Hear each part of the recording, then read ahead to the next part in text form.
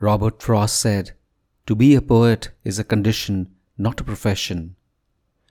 To the reader, then, poetry is an affliction, and the love for it an addiction. This is Sunil Bhandari, and you are listening to Uncut Poetry. If I commit suicide, if I commit suicide, it will be on a happy day. I would wrap the day as efficiently as I would wrap my life. Instructions clear, bank accounts safe, investments earmarked. I would make your favorite dish, stuffed aubergine with sun-dried tomatoes. Serve it with garlic bread. Call in your favorite ice cream, Jamaco almond fudge, and have a glass of Chianti on the side. As you look on in wonder, I would watch you with pleasure as the sun sets and fills you with its glow. In the end, I would have attempted to give you what neither you nor I could give each other: care.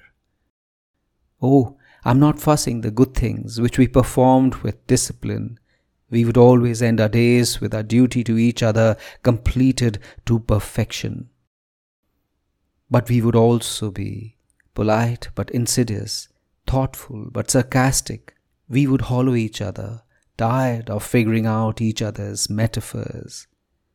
For we had become proficient in knowing what hurt both of us as we talked of making sense and losing our minds.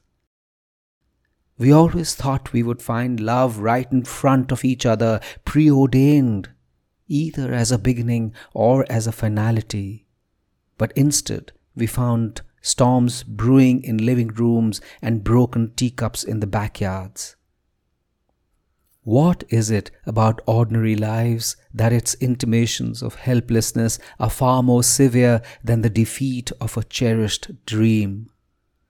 Thought by thought, remark by remark, word by word, we were chipped, alienated, distanced, until we were frightened of ourselves, doubtful of our very place in the universe, and felt undeserving of the sheltering skies or the unquestioning beauty of the world. There's so much I will miss. Stories of others where they'd found the meaning which had always eluded me. Empty chairs left behind after the music was over and we overflowed. The slant of flower-laden boughs as they smiled and encroached into my walk. The careless spread of broken blossoms lying as inspiration.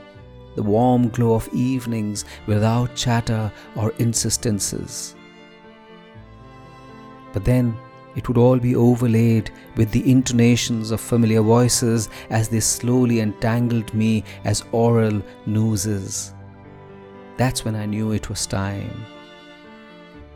It would be appropriate that I would leave so serenely, as my entire life has been an exercise in evolving quietly in the backyards of my own despair, so much so that I would bleed and I myself would not know. Who says suicide is drama where the protagonist doesn't know the end? I know.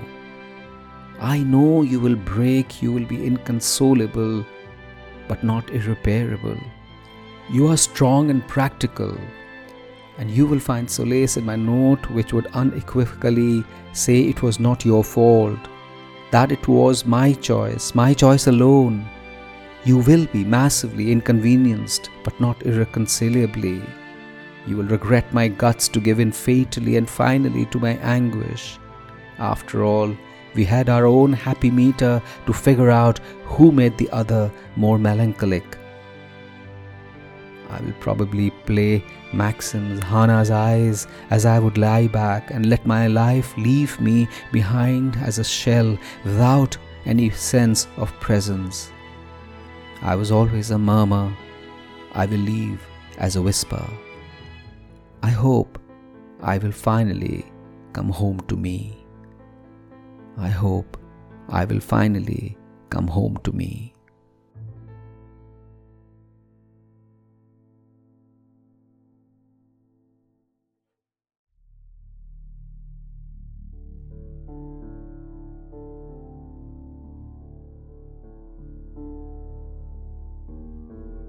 This is Sunil Bhandari, and you are listening to Uncut Poetry. If you enjoyed this poem, rate it on Spotify or leave a comment on Apple Podcast. And I have a lovely newsletter called The Uncuts, which is like a Sunday dollop of warmth and fun and beauty. Subscribe to it. The link is in the show notes. And if you loved this episode, please do share it with someone you love. See you next week.